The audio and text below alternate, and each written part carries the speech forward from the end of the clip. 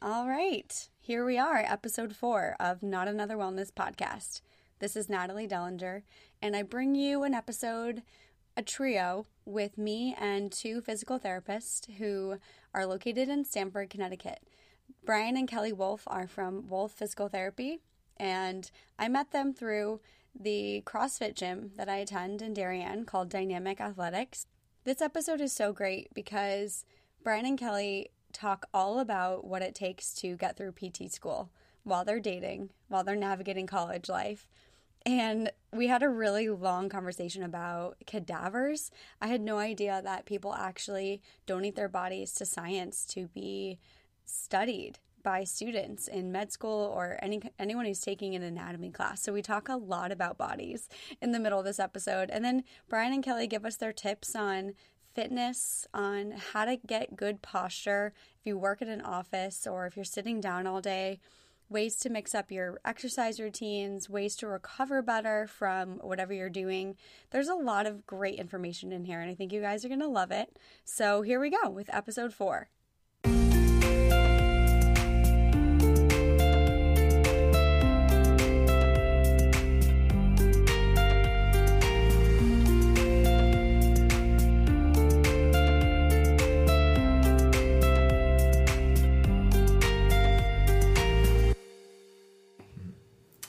Hey everyone, I'm sitting here with the Wolves, Brian and Kelly Wolf, who are 2 physical therapists who've started their own business together, and we're going to talk all about that and how they got involved. So thanks for joining me, you guys. Of course. Thanks for having us. I want to get the backstory. Obviously, I really want to focus on your current business because I think that is so interesting, but tell me a little bit about how you got to where you are and just introduce yourself. So Kelly, why don't you start? Okay. Well, when I was a kid, I grew up on a street with all boys, so I was kind of forced in some of a tomboyish kind of role. So I played a lot of sports, and with sports come injuries. And it was never anything super serious. I never really broke anything. I never tore anything, but I was just constantly in physical therapy, especially from like 10 on, because I played pretty competitive soccer. And I realized how much better I felt being in therapy and like how exercise really could change how I performed. And as a kid, I always loved, like the whole doctor, teacher, like I'm going to do things with people. And then in high school, we had to take that required class of like, you need to choose your career path. And so as a freshman, I was like, well, I like my physical therapist. Let's check it out. And it seemed like a really cool deal. I remember thinking, I like medicine. I like working with people. I get to spend time with people, build relationships, and I get to use, science, which I really enjoyed at that time. I was going to ask that. Was science your favorite subject growing up? I loved English and science. Kind of like a jack of all trades student, but I took honors and you're a really good AP student. Bio. Yeah. So I'm not surprised. Oddly enough, I love chemistry. Like organic chem was awesome. Yeah. So like most people hate those things, and I'm just like, I couldn't get enough of it. But physics was a horrible experience, and that was a requirement, and I hated every single minute of it. So backing up a little bit, just where are you from? Where are you born? So I was born in Washington, D.C. Okay. Both of my parents were in the Air Force, so I was born on the Air Force base there. Oh, I didn't know that. Yeah, but they're both a little bit older, so by the time I was like 3 or 4, they were both retired, and my mother and my brother and I moved up to Massachusetts when my parents got divorced. And I spent from the age of 5 until I graduated in Agawam, Massachusetts. All right. And then I decided when I graduated, I did not want to spend any more time in that state, and I went to Ithaca College. Brian is here as well, so tell us about, your upbringing and any kind of interests that you had as a kid. Cool. Yeah. So I grew up in Westchester, New York, which in a small town Tacoma. It's like not far from here in Stanford. And I was always into sports, athletics. I wrestled for a long time, and I also played baseball. And I was always playing sports when I was younger, and I always enjoyed like working out. And I'm also like I'm almost like a very hyperactive person. Like I don't sit down well. I never, when I was a kid, I got diagnosed with ADD, never sat down and read a book. I just was too hyperactive for that kind of stuff. So I feel like every physical therapist like gets hurt at some point, right? And then ends up in physical therapy. And the story I always joke with people is I still remember being 14 years old and my dad, where I was a sophomore in high school, my dad's standing there, we're talking with physical therapists, and we get in the car, my dad goes, that'd be a really cool profession, like, for you to do. And I was like, I'm never going to do that.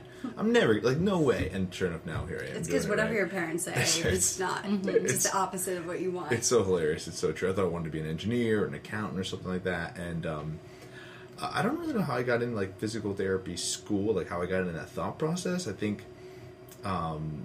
I joke that maybe the profession kind of chose me in that way, like that I went into physical therapy, and I remember the first time after physical therapy throwing a baseball and not having pain, like that was kind of crazy to me. And so I was like, oh, that's pretty cool that happened, right? And then as I kind of got to the process of like picking a major for school, I remember thinking accounting, and I remember my mom gave me some really good advice. She goes, figure out something you love to do, and you'll figure out how to make money at it, versus thinking like how to make money at something, right, and then going to that profession. Mm-hmm. I thought that was kind of really awesome advice when I look back on it, and I wanted something where I helped people. I never thought I'd get into healthcare. I loved science and math. I was good at science and math. I actually loved physics. It's funny hearing Kelly say she hated physics. I loved physics. I loved chemistry. I hated biology. Funny enough, I ended up taking a ton of anatomy and biology in college. But I always loved that stuff. So wanting to help people, didn't want to sit behind a computer. I remember thinking, I was like, I don't want to sit in a cubicle. I don't want to sit in a computer. I want to get up and move around. And I always loved to exercise. And I thought to myself, what am I going to do? Like, I got recruited to play sports in college, but ended up not really following that route. And, exercise seemed like a really good outlet to take over for that, from like a healthy lifestyle. And the three things that fit that was physical therapy. You were both in the same program at the same college, from New England area, commuted about the same distance, and you met in class, right? It was a very small class compared to the 300 PT classes, yeah. or the science. Right. You shared computers. So like they had like the Big Macs where like you would sit next to each other and share computers. And I remember like in classic fashion, Kelly gets there a little early. I got there so early, and I like there were 5 people when I got there, and there were 15 computers, but there were only 20 people in the class. And as people are coming in, they can tell like they know each other, and I'm like, okay, all right, I'm just gonna sit here and hopefully someone sits next to me, or doesn't, or doesn't, yeah, like, or hopefully it's not that guy who just walked in who looks like he didn't have a shower or whatever. So the teacher finally, or the professor finally, like starts the class, and I'm like, okay, so I'm the only one without a partner, but like, all right, it's fine. It's just nice, big state-of-the-art Mac computer all to myself, like, cool. And then all of a sudden, like, Brian rushes in because he's late. And I don't even know why I was so late, but I remember like running it. It was the first day, so I think I had trouble finding like where it was. Whereas I had mapped out how to get to my class well before it started. Definitely didn't do that. So anyways, definitely Brian rushes in, and I look up, and I'm like, hey, I know him. And I kind of like waved at him a little bit, and he sat down next to me, and then he proceeded to copy off of me for the rest of the semester. Whoa. Let's not go. That is so not true. That's not true. I definitely remember walking in and being like, the cute blonde over there is like waving at me and smiling at me. I was like, perfect. And I was like, I sat like jackpot. So I sat next to her. Did you recognize her? Yeah, I totally recognized her. And I think when we had first, like, the funny part, when we had first met, like, doing laundry and stuff, like, we were both dating different people. And then at that point, we actually had both, like, we were both single. No, or you were still dating someone. That's right. That's right. You're still dating someone. And I was single. And so then we ended up sitting. And, like, the joke was that every test that we took, Kelly would get, like, 1 point better than me on. So, like, that was, like, an easy... We just were kind of flirting. But it was, like, so, like, unintentional like she was dating someone, so I was respectful of that. Like, you know, it was a you're with long somebody. distance, like from high high school school. relationship that Yeah, we just got rid of that ultimately real quick. didn't work out. And it was like easy to spend time with Brian because he was just like, it was not threatening. It was obviously there was something there, but like I had a boyfriend, so it was kind of like, I'll just be friends with you when we have a class together, you know? And then I don't think we actually officially started dating until the end of that semester. It went from like, hey, comparing tests, like joking in class, like, hey, let's study together for this, to like all of a sudden then hanging out on Friday, weekends, Saturday nights and yeah. weekends, to like then we were dating. Yeah. A lot of the hardest, well, not the hardest, but some of the most crucial classes that you needed to pass were during your freshman and sophomore years. Yeah. And that's when all of your friends in other majors are partying and going crazy. And Totally. like for us, we were taking 18 credits a semester. And at one point, it became like we were taking trimesters instead of semesters. So it was like Working through summers. it was a lot of work. So I remember the anatomy, to the cadaver anatomy summer was like you dissected a cadaver for 12 weeks, 10 weeks. Does that Dead literally person. mean like Yeah. you were dissecting a So- body? Yeah. This is a funny story. Like, I'm late with two of my roommates. So now you're late. Yeah. Wow. Because I Tables couldn't have find it. turned. I know, It was right? funny. I think Well, Brian was Brian on I mapped was it out I was and- way late on this day. Oh, I know. So you walk in and we're like, I think this is it. And we open the door and they have the doors closed, partly because of the smell and partly because it's cooler to keep the bodies better preserved. But I walked in and I was late enough that they had taken the sheet off of one of the bodies and had already started dissecting. So I walk in and I'm like, oh, okay. All right. Here we go. Now, hold on. Sorry to cut you off, but okay. Were you like prepared for something like that? Because I don't really think I asked could that. walk into. And also, my second question is, who are these bodies? Like, who are they? They are all It's incredible. donated. Yeah, it's to incredible. science. To Donated science. to So we science. had what, Yeah. like I 15 think it was 15 to bodies? 18, yeah, something like 18, that, something yeah. like that. They are all anonymous, but they can choose to leave a descriptor. Like the family could choose to leave a descriptor And of they the tell you person. at the And end. at the end of the 12 weeks, we got to know who they were. Like we had no idea until the very end, and then we got to know who they were.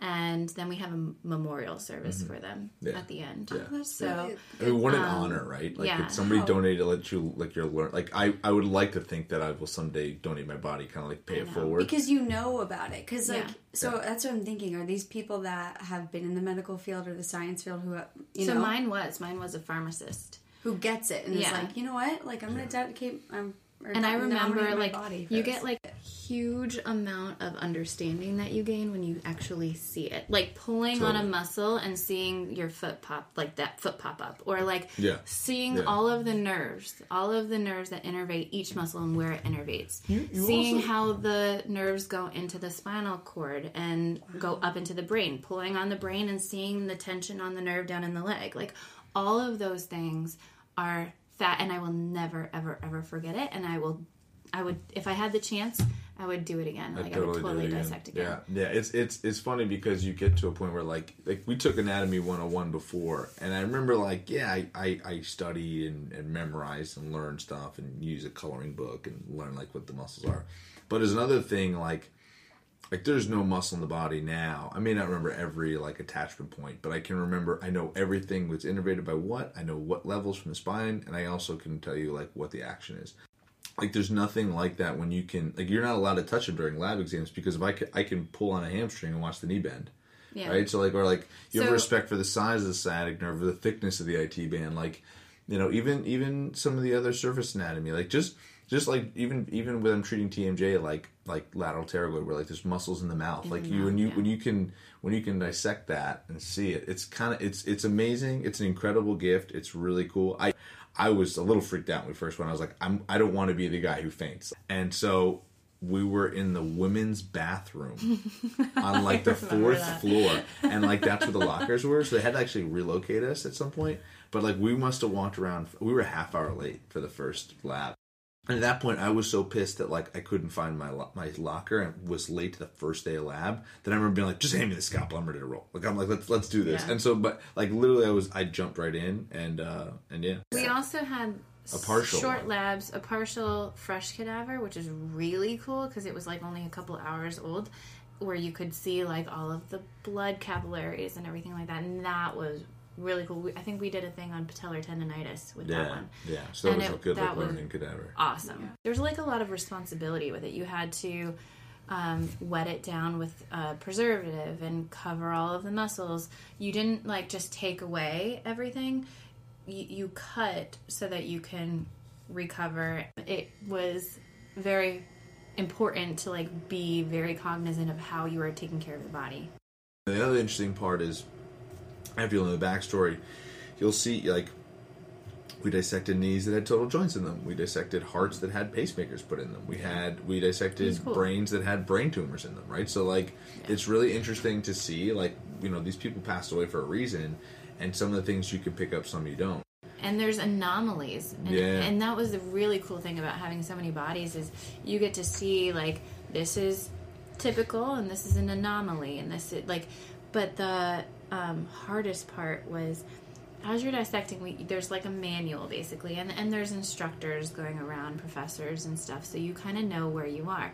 But on a lab exam, they shut everything down. They take away any kind of markers. Because you'll have, like, a marker that says this is the phrenic nerve and this is the the diaphragm or whatever, and on a lab exam they'll take all of that away and there's just like a pointer to a point, a pin like it's in a thing, and you have to just say it. You had to spell it correctly. You had to say whether it was an artery or nerve, like all like, and it was the pressure of that. I just remember being like, you had a minute per station. Yeah, like a minute and a half. And you couldn't go back. I don't think you could go back. So you just had to, like, decide no and, like, know your shit. But again, I look back on it, and one, it's triumphant that you got through it, and the two, bone boxes. Do you remember those? Yeah. So and the other part is like this stuff is super valuable, right? Like it's like this is a locked room. The bone boxes were like. I'm sorry, not the bone boxes. There was one portion of the lab where they would have like a box that you stuck your hand into, and you had to feel the bone and. Know what it was. Write down what it was. And whether it was left or right. And whether it was left. That was the tricky part, because like, and I can't remember if you got partial credit if you got the bone right, but like you'd have to go in there and be like, it's an ulna. All right, is it the left? And you had to like palpate. It was that was tough. I do remember that being like some of it being really tough. The number one thing that's coming to my mind right now is, I have so much respect for anybody who had to learn this much, and also like confidence in the two of you, like for knowing, because how would the average person ever know anything about that, So let's fast forward a little. So you graduate, you get your degree, your doctorate and master's. Is that what you? Yep. Master's and doctorate. Yeah. So you get so you're asking before like what you major in. Your physical therapy major, but our bachelor's was in clinical science, and then we have a master's in physical therapy and a doctorate in physical therapy. There's a lot of certifications that you can get to specialize, just like any doctor would specialize into something. Even like an oncologist will specialize in a certain kind of cancer, like breast cancer or something like that. Whereas physical therapy, there are so many things. You can be pediatrics, orthopedics, neurology, women's health, cardiac, pulmonary, inpatient hospital is a specialization, outpatient therapy, home health, and all of these things come with a certification. So Brian and I are PT. So the letters after the name are PT is what we are. We're physical therapists. The DPT is our doctorate, so we can call ourselves doctors for that. Brian is an OCS. He's OCS, so that's Orthopedic Certified Specialist. I'm LSVT Big certified, so that means I am certified in a program for Parkinson's patients, which is really kind of up and coming, but really well known right now as far as effectiveness for Parkinson's. I'm also craniosacral therapy certified, and what else have I done? I've done so many things. Oh, lymphedema certified. Not certified, I'm sorry. I've done lymphedema and lymphedema training. Which is? Lymphedema is... Like lymph... So the lymphatic system. Yeah. So a lot of like chronic swelling and stuff like that. Especially after like breast cancer, like if you have like lymph node resection, like there's swelling that way from that. Okay. That was stuff that Kelly has the experience in. Yeah. Yeah, and then most of my background, is an orthopedic certified specialist. I had that for a couple years now, and then I have a McKenzie background, which McKenzie's a exercise for a type of exercise for the spine. And it also has extremity stuff, but it's mainly known for the spine. And then we both have a manual therapy background as well. That's that we've taken at University of St. Augustine. So we've done that. We're kind of continuing education junkies. Yeah, we love to learn. I mean, it's been really fun. I joke now is like there can't be anybody in the state of Connecticut who has the background I have, because it's just so unique. And then I also just recently got LSVT Big certified too to help back up Kelly, because and that's funny. I'm treating a patient right now with early onset Parkinson's, and I can't help wipe the smile off my face, because it's such a fun population to work with, because they do so well, and like you see such great strides, and they go from being super skeptical about it and like this is a huge time commitment to like they can't wait to come back. It's so fun. Yeah. It's like you just see someone buy into that. So it's like one of the newer populations. I think I've been wanting to build our business around, just because it's so much fun to see like that transformation in people. So that's kind of like what the credentialing process is. So how did you come together after graduation and say, okay, let's start this company together? I think graduate classes included a business class. It was a very small, like one semester of business, but it was kind of like, if you wanted to, this is how you would do a business plan to start a PT clinic. And we had to like kind of mock up in a group how you would choose a business, run it, go through all of the necessities. And that kind of, we had talked about at that point, and you can correct me if I'm wrong, but we had both said independently, when we decided we wanted to do physical therapy, we had both imagined ourselves, like freshman year, having our own clinic. We both felt confident enough that that's what we wanted to do.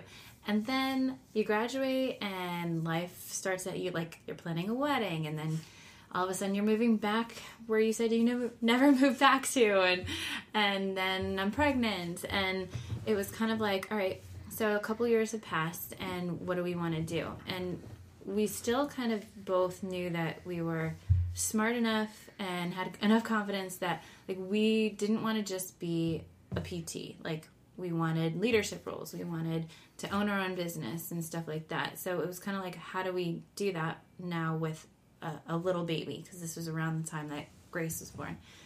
And to be a director in a clinic is great, but you're still not your own boss. So we started, and to be a physical therapist in general is amazing, but in outpatient therapy, the hours are long and brutal. You don't get a lot of time at home, and that's just kind of the way it is, because you have to work around other people who are working, your patients who are working, so you need to work late or work early before and after work, because therapy is a commitment. It's 2 times a week, 3 times a week for weeks. Mm-hmm. So you can't ask someone to take all of that time off from work. Right. So it was kind of like, either we're okay with the crazy hours as a staff PT or a director, or we do our own thing. So it was kind of like a way for us to take our future into our own hands and say, we want to spend time with our kids, we want to spend time with each other, because there was a potential that on the early days, if I worked, Brian would have to work late and vice versa, and we would just never see each other. The 4 10-hour days. Yeah, I worked 4 10-hour days for a little bit. Yeah. So like then I'd be off Monday, Kelly would be off another day, so we wouldn't see each other. Mm-hmm. I remember, and then I still remember like the catalyst that I was like, we're doing it now, because we always had talked about it. And there's the thing about physical therapy, right, is and I talk about this with people who keep asking me my tips when they're like asking me about starting a physical therapy practice. Because I have one guy who's like, listen, I'm also young, trying to like become a better physical therapist. Like there's a certain learning curve like with experience, right? Yeah. So we got experience under our belt, and I just remember there were 2 like major catalysts. One was we were going on vacation when our daughter was like 5 months, 6 months. And I remember literally cramming a 5-day week into 3 days and seeing Grace before we went on vacation for a few days for about a total of 15 minutes. Like it was just a grind, 13-hour days. And like I remember like thinking like I never get time off. Like my time off is just me grinding like crazy To make See? up for taking time off. Yeah, yeah, it was nuts, and Yeah. and that kind of pissed me off. I remember thinking that. I was like, and then the big one was when Joe died, when our friend died, and I remember he was 26, like a tragic, kayaking accident that like he just drowned, and it was super sudden, really sad, and I still remember walking to my boss's office and saying like, look, this is what happened to me. I have to go for the funeral. I have to be there for our friend who's a dear friend of ours, his wife. His wife was my college roommate, my Yeah. best friend, and they had gotten married 8 months before. And I knew Kate before Kelly knew Kate. I introduced them together. Yeah. It's like we were both really good friends with them, and I remember being like, I need this time off, and she's like, well, can you just go to the wake and not the funeral? And I was like, and I remember being like super pissed about that, and I was like, you know what? I turned around and just said, just so you know, I'm not going to be here on Monday. Like, I'm not asking for the day off. I'm just not going to be here. I remember thinking, I was like, you know what? Life's too short. Yeah. You never know what's going to happen. Why wouldn't we go for this? Why wouldn't we try it and build something? And what's the worst thing that happens? We fail, whatever. Then we fail, then we know we didn't do it. We never have to worry. Well, the worst thing, the thing that I feel is like huge that I would say to anybody is I never want to regret anything. Like when I die, I'm like, if I at least gave it a shot and it failed, whatever, then I know that it didn't work. And maybe I either try something different, or I start another business, or I go back to doing what I was doing before. I just know that there's no reason not to do it.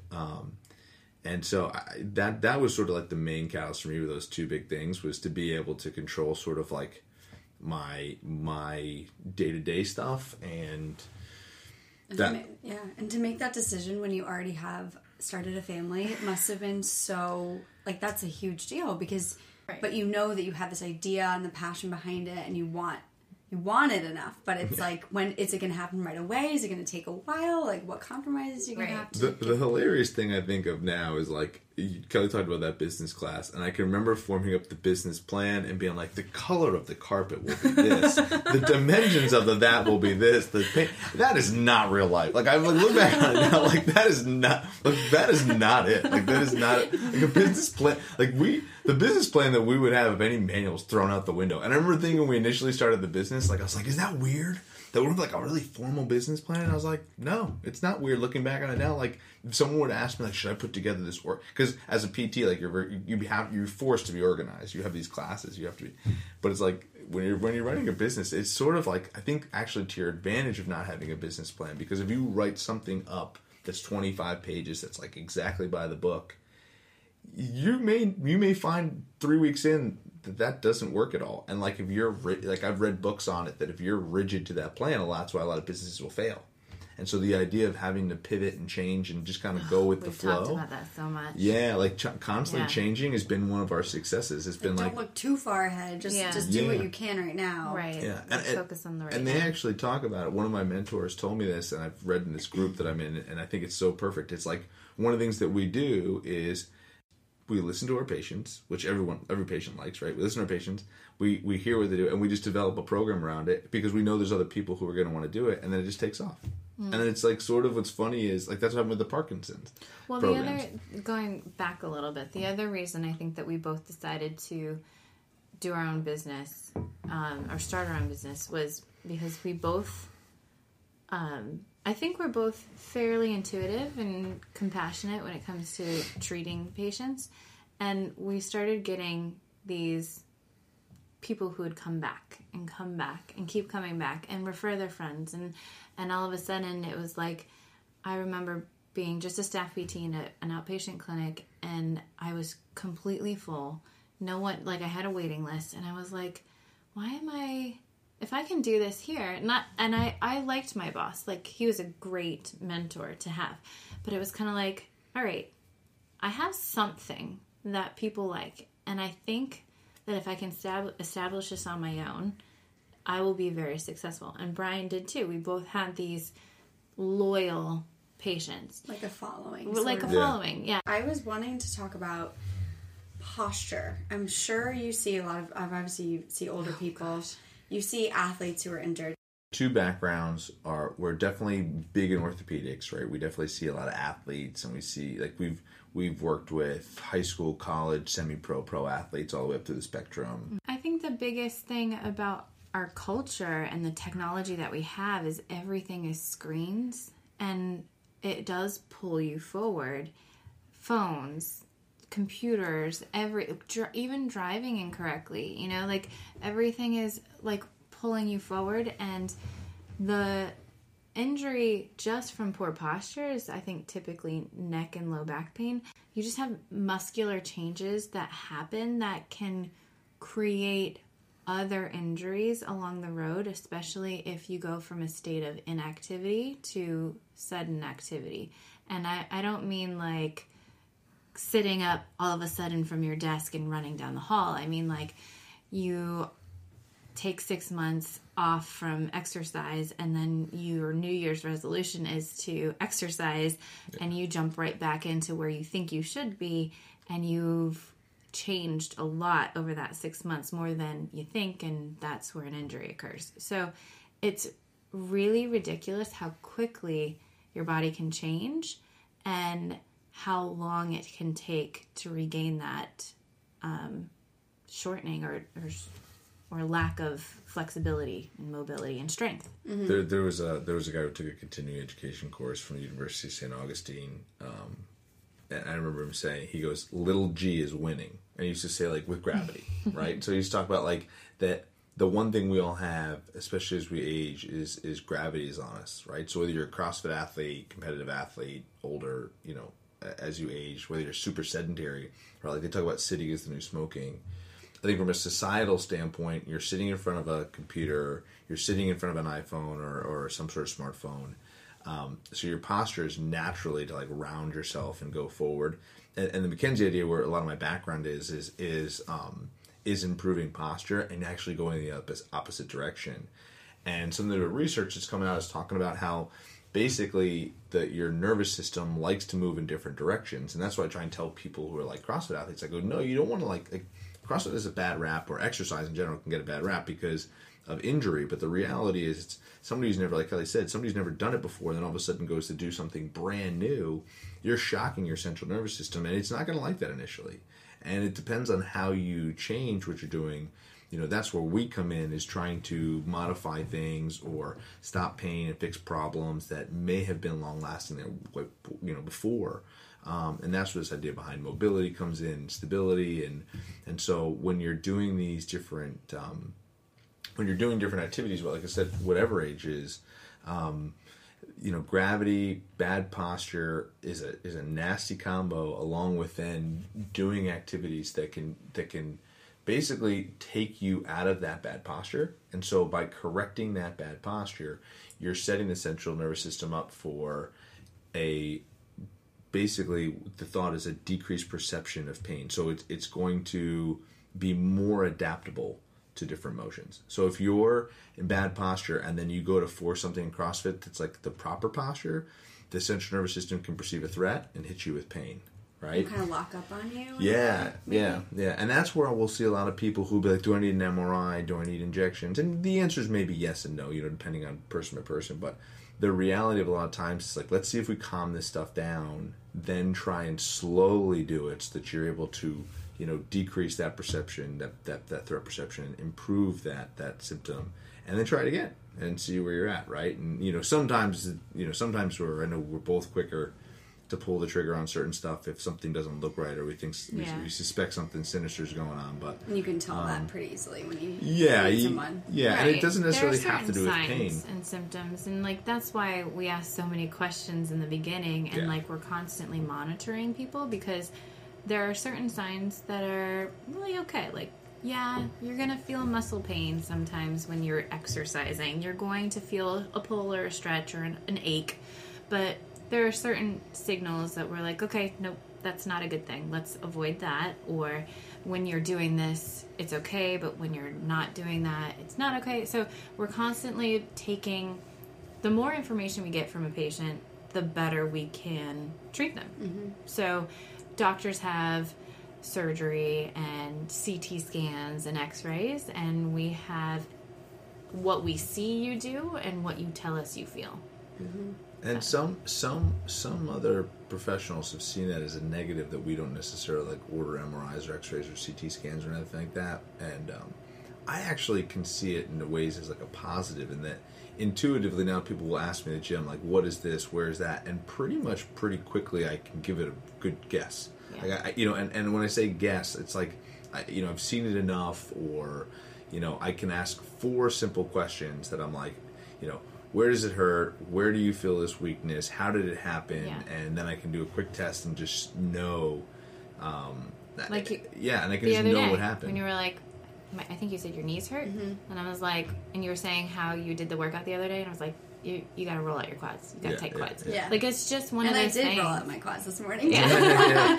Yeah. And it's one of those things where, like, I've felt it, I've seen it, I've worked with people, I just know, like, that's, if it's not the thing, that's the first thing to try. Because that's the majority of what people feel, and you just know it. And then what happens with experience is you kind of create this like algorithm and chart in your head of like, all right, they tried this, it didn't work. So what I'll do is I'll say, try this, this, and this, and if it doesn't work, then like let's get together. Because like I'm like, okay, now the first 3 like we just ruled out what would be 50% of the problems, right? And so it's like, all right, now we go to here, put it. Yeah, there's only so many things that you actually learn in school that are by the book.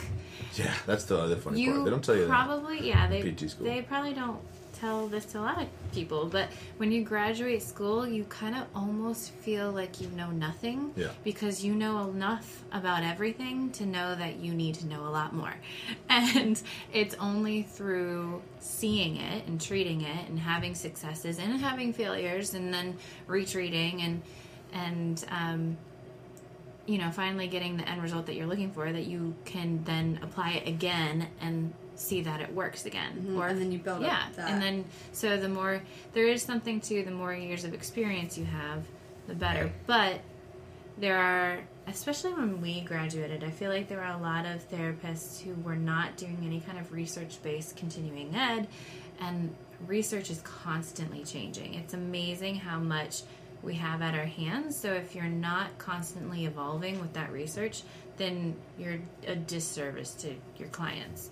So you have to be able to not only just use your experience, but then apply that with new research and figure out a way to do that quickly, because you need to, it's always changing, and you need to give the best advice that you can to your patients. Yeah, and I would also say, I think the best thing that has always served me, and I read this morning, I should actually like give the exact quote because I thought it was so well put, but I think one of the things I was thinking about was like, if a new grad therapist came to me and was like, well, like, yeah, but you've been doing this for 7 years, and yeah, you've done this, and yeah, you've seen that, like, what can I do? How can I do? Like, the first thing I would say is really just listening. Like, I think I've really, the last 2 years particularly, just like taken a step back, and now I'll just say, tell me what's going on, and just let somebody go. One, I think there's a therapeutic aspect of someone just like letting it go, like saying and telling somebody, and then you're saying, now the other part is it's tricky, but like if you can sit there and like listen, right, and then take it all in, and then be like, you have the most information now, you've got everything.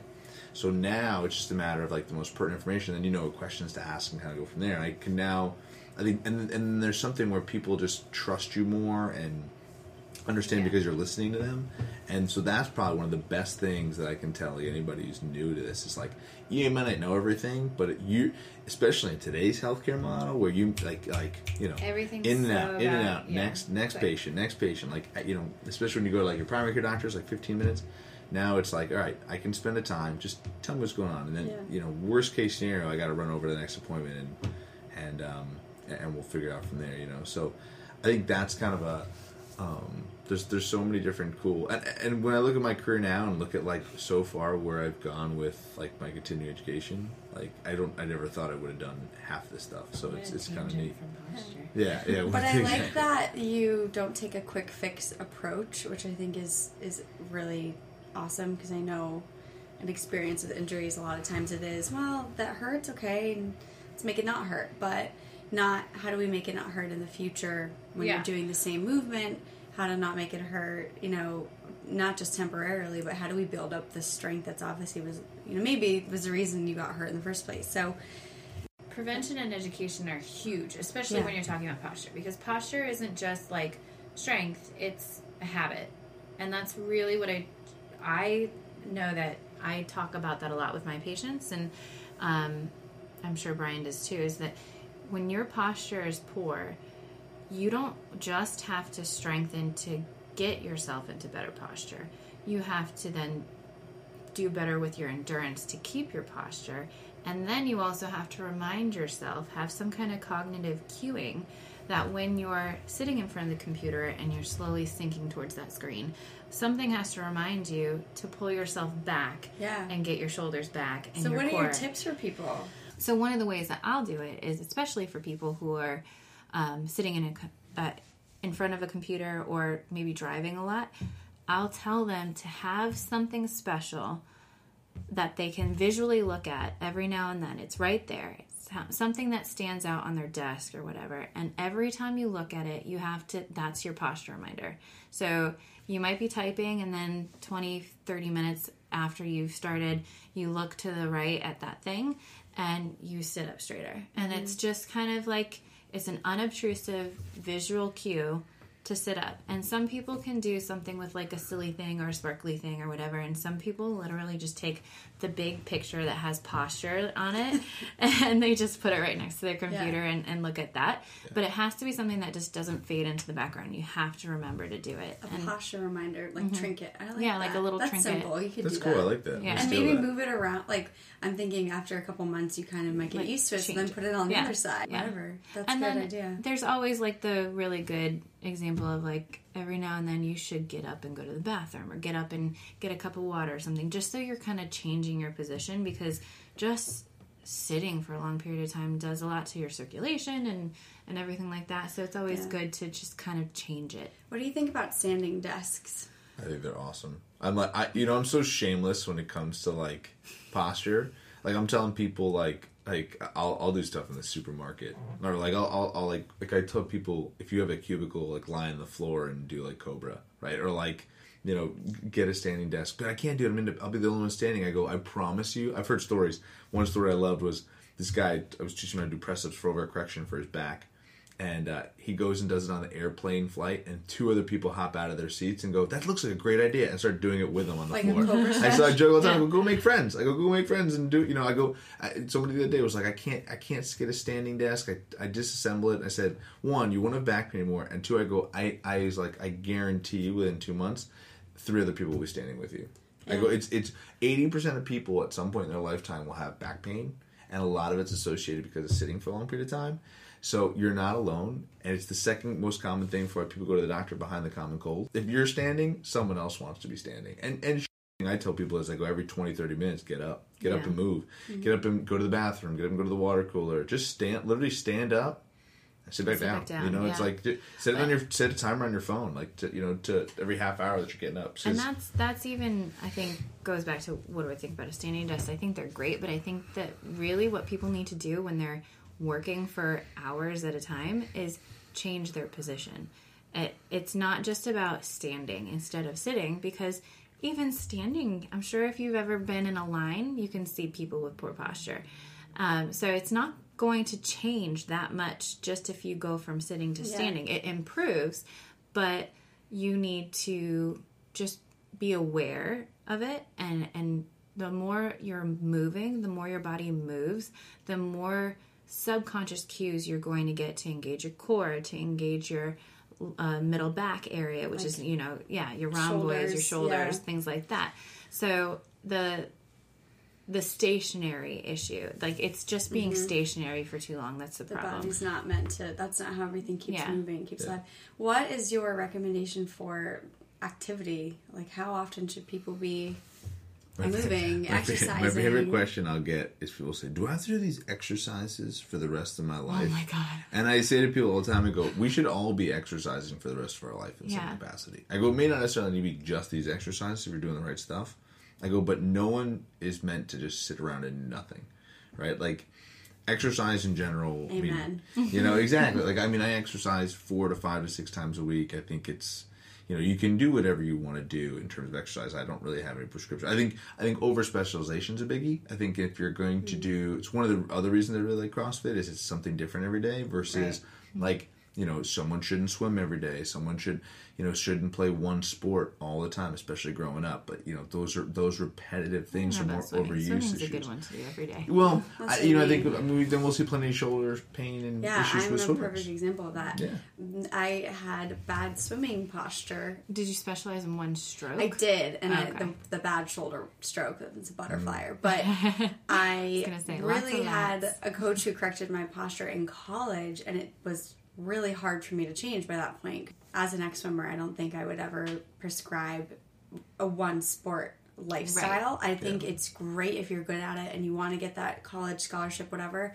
But I felt myself being really uncoordinated on land after that many years, and my hand-eye coordination suffered. And now, luckily, it's not like it was it was my whole life, but I will put a little plug for CrossFit, that it is so different, and you can do different movements, and you can run and row and bike and a little bit of everything. That's a hot topic right now with kids specializing and wanting them to do really well at one thing, and the number of injuries that are arising because little kids, 8-year-old, 9-year-old kids, are specializing and being consistently pushed in one sport. The more well-rounded you are with the sports, the more well-rounded you are muscularly, and the less injuries they're seeing. So it's a common theme. Mix it up, move. Yeah. Don't do any one thing too much where you're going to cause pain or injury. Right. Don't push through pain. Typically what I see, the majority is back pain, neck pain, shoulder pain. There is knee pain out there too. I think when we think of athletes, we think of like the major injuries, like the ACLs, like the traumatic injuries. The traumatic stuff. But the traumatic stuff happens so less than the chronic overuse. Totally. The overuse, so chronic, much more common. Doing something incorrectly and like repetitively, that's creating this overuse or tightness, and all of a sudden they did it on the 100th time, and that's when the injury occurred. Yeah. So it might be like a micro trauma, but really the trauma is not the problem. It was the fact that they weren't stretching enough, or they weren't flexible enough, or they were doing the thing incorrectly because of flexibility issues that they hadn't addressed before they started the activity. So, or here's where the kicker comes, that I think is like that I've seen more recently, that I think experience kind of plays in a little bit too. Is it a combination of those things, right? Like, is somebody, especially CrossFit, is somebody you said about the bad posture. Like, I'd make the argument that your posture was a hypomobility or a lack of mobility, most likely, that needed to be fixed or corrected in your spine. That ultimately then tied into you correcting that butterfly so you could achieve that same power and stroke through your shoulders. Mm-hmm. And so that is what then puts like a labrum or a rotator cuff, to have an overuse or chronic injury. And that correction then doesn't necessarily make you instantly stronger sometimes, but just brings the balance there.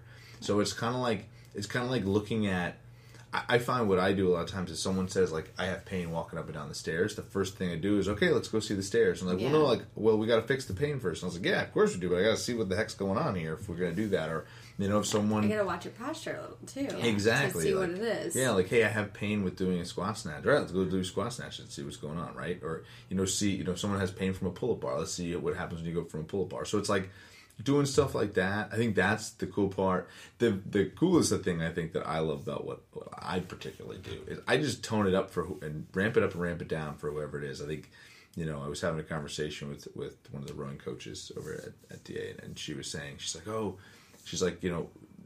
was making a comment about physical therapy, and I said, I think a lot of times we don't necessarily think about how to adjust it, apparently, to that patient. If someone says they have pain with sprinting, I'm going to go see them sprinting. If I have an older patient who says I have pain going up and down the stairs, we're just going to look at going up and down the stairs, right? I'm not going to look at the sprinter having pain saying, let's go up and down the stairs. And I'm not going to look at the older patient saying I have pain with going up and down the stairs, look at them sprinting.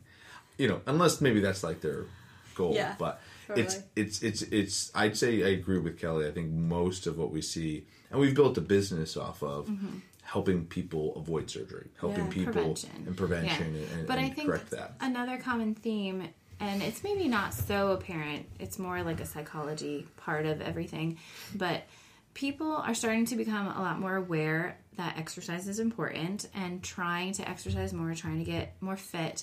But they don't realize that while there are large muscle groups that everyone's trying to strengthen, your quads, your glutes, your biceps, your lats, whatever, there are a lot of smaller supportive muscles, supportive structures, that if you're not conditioning those as well, as these large muscles get larger, you don't have the foundation or like the scaffolding to really maintain them. So while you're and support it. So while you're growing and strengthening or going for that, 9th mile, 10th mile when you're running, if you don't have the endurance of the smaller support structures to help you, you're going to end up with another overuse injury.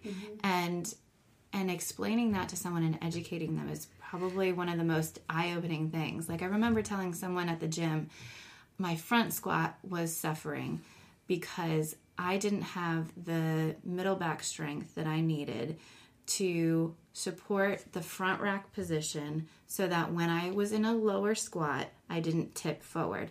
And I remember them saying, like, wait a second, say that again? And I was like, it's not my legs. I can back squat a lot more. It's all my upper body. And if my scapular region is weak, then I have nothing to pin myself up or hold myself up so that I don't collapse. And if I collapse, then I'm not going to hold my squat. So, right. Especially if it's heavy. Right. Exactly. So that makes so much sense. Everything about in particular, myself, my front squat is hinged on the fact that I need to strengthen my mid-back more. And I think that's a perfect segue into my final question for you, because so say the people listening are athletic. We are realizing how important it is to move, like we talked about. Just keep your body moving, change it up, work on your posture. So what are the things, I'm stretching, rest, what are 5 things you prescribe to someone to maintain the little muscles? How do you handle all of that? Core strengthening is huge. Okay. I think that obviously everyone wants abs, but core strengthening is more than just like a 6-pack, and you don't have to have no body fat to have abs. You might not see them, but you have them, and you have to use them. So abs are huge. Core strength. It's not core strength. So the corset all around your trunk. Right. It's the corset. Like your back, your obliques, your rectus abdominis. All of those muscles are really important. In addition to those scapular muscles, those are really your back, your shoulder. Yeah. So the core also has breathing aspects, right? So like your transverse abdominis, internal obliques, which are like accessory breathing muscles. So even if you're working on, there's certain exercises you can be doing to stimulate that as well. It's like it's people see they're putting on weight belts in the gym. You're walking around with a weight belt in your core, right? So that's probably the most important weight belt you can use. You use it all day long. And do you think stretching for recovery is big? Because I was going to ask that. So there's before and after. There's Dynamic 2 kinds of stretching, and people are always kind of give us a double take on this too. So there's active or dynamic stretching, and there is static stretching, and you should always do some kind of form of dynamic stretching pre-activity, which a lot of gyms will have some kind of like warm up or way to get your blood pumping, and you want to do it somewhat muscle specific to what you're going to use. But then a lot of people don't take the time afterwards to do their nice static stretching. Don't look at me. And it's so easy. It's bad. So easy. And it's really important. Well, I was thinking about this driving over here. So obviously, if you haven't figured this out, we all do CrossFit together. And my biceps, where my biceps connect to my forearm, last 2 days, are really tight. And I'm thinking, I think I should be stretching these out. And it feels amazing to do that, but I don't really know if it matters or not. But I'm a huge yoga person. I love stretching. But I was like, is that really as important as I think it is? Honestly, if you feel something and you're like, ooh, that's tight, that's sore, that is the time to stretch it. Okay. That is the time to be like, let's bask in that pull and just be like, I did something. Yeah, that's the good pain that people talk about. Okay.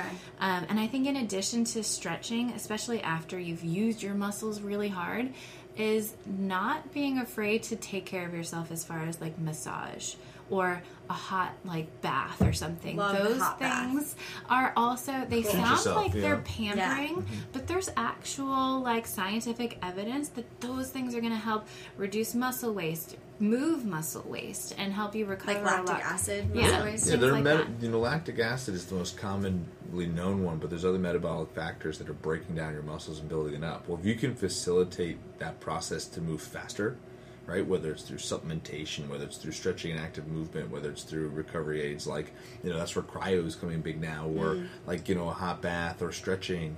I think those are the big things that you can be doing that are so easy to do, that will optimize your recovery. There's another thing that I think is really important is that if you're doing an activity and you're pushing through chronic pain and it's getting worse and worse and worse, it's not that you're supposed to stop it altogether, but modify it in some way so that you're not having the same level of pain that you're having. Because if you just keep pushing through mild pain, it will become moderate. If you keep pushing through moderate pain, it will become severe. And that's when you're more at risk for trauma. So it's never good to just stop doing activity altogether, because we should keep moving. But know how to modify it, or ask someone, how can I do this differently? Or just try doing half of what you were doing. If a full squat hurts, do half of a squat, do a mini squat. You're still exercising, you're still using those muscles, you're still getting some benefit, but you're not hurting yourself.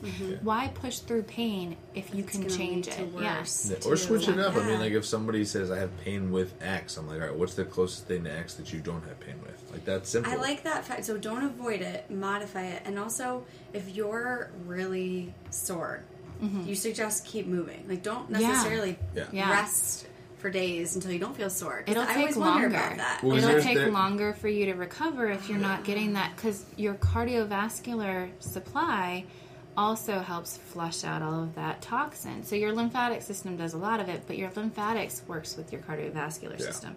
So if you're not using your muscles, even though it hurts and aches, there's, those active recovery days that you heard of. Those are for a reason. That's to get things moving so you can flush out your muscles. That makes so much sense. And recover. It does always kind of feel really good not to go to the gym when you're sore, but afterwards it's like a little bit like it's gone, it's released, it's moved. That's what's happening.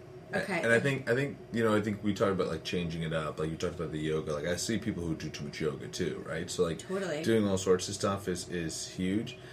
I think the other part is having fun, right? Like, don't go to a gym and sit on a stupid elliptical or a bike and hate it. Like, because you just won't stick with it. You won't do it. And so it's like, enjoy what you're doing. Switching it up to me is the key. I enjoy switching. I have tried everything from sports to running to swimming to rowing to P90X to different home programs to now to CrossFit. It's like, a lot of times it's just doing my stuff on my own. It's just a matter like change it up, do different stuff, because this is a marathon, not a sprint. So like the idea is more about how it's not winning the day of exercise. It's about going through the process of like staying healthy, and that's what I would tell anybody who's younger trying to age properly. It's just keep exercising, keep figuring out different ways to exercise and stimulate, and you'll have a healthy lifestyle that way. I love that. Thank you guys so much for. There's so much. You guys have so much knowledge, and it's so cool to hear the whole story and behind it, because I don't know that many people realize what it takes to go through and how much you have to consider when you're dealing with a patient who has such a specific story and need. And it's so cool to hear that you treat that very individually. Thank and you. like Cool, very thanks. well We rounded. enjoy it. We It's definitely awesome. It's a enjoy passion. everything that we do. If people want to find out more about you, I know you have a website. Yeah, wolfphysicaltherapy.com. We have a YouTube channel. Might be my personal one. We have a Facebook page. Facebook page, for social media, Wolf Physical Therapy. Wolf like the animal. Yeah. Exactly. Any Wolf So Physical cool. Therapy stuff you can find. Twitter. Find us on the website. There you go. Cool. That's easy. Or at our home, Dynamic Athletics. Yeah, exactly. That's it too. Represent. Give the plug for CrossFit. Yeah. For sure. All right, cool. Thanks, guys. Thank Yeah, you. thank you. Thank you so much, Brian and Kelly, for having me over to talk everything physical therapy. Talk about a power couple. You two are awesome. And special thanks for always being so helpful at the gym. I know we all have run up to you when you're not working and had questions for you about little pains or tweaks that we had been experiencing. And you guys are always so helpful and so passionate. And we all really appreciate it. And for you guys listening, you can visit wolfphysicaltherapy.com to get in contact with Brian and Kelly. They're located in Fairfield County area. So definitely check out the website, follow them on social media. And yeah, so thanks for, being here through 4 episodes. You guys are all the best.